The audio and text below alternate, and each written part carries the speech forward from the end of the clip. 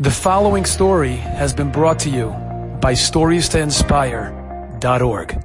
Before the Iron Curtain fell in Russia, there was an elderly fellow who went clandestinely to a Gemara shir, and he didn't understand a word of the Gemara. And seats were at a premium. People were fighting to get into this Gemara shir, thirsting to hear the Dvar Hashem. And this fellow didn't understand a word. Some of the younger people approached the elderly gentleman and respectfully asked if he wouldn't mind vacating the seat for one of them. They understood the Gemara and he just didn't have any knowledge in Gemara, so they tried asking as respectfully as possible if he could vacate the seat for one of the younger, since seats were at such a premium. He looked at them and said, "Let me show you and tell you why I'm not vacating that seat. I don't understand any of the Gemara, but..."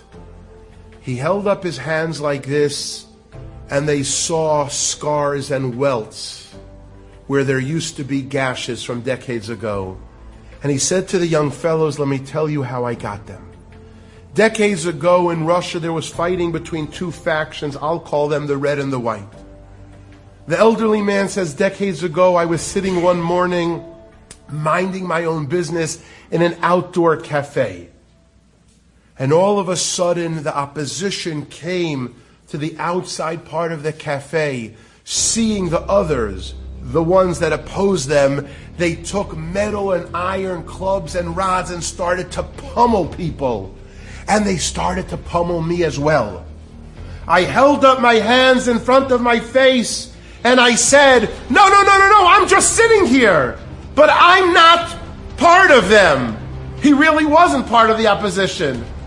He innocently said, genuinely, "I'm just sitting here, but I'm not part of them." And they looked at me with steel in their eyes and said, "If you sit with them, then you're part of them."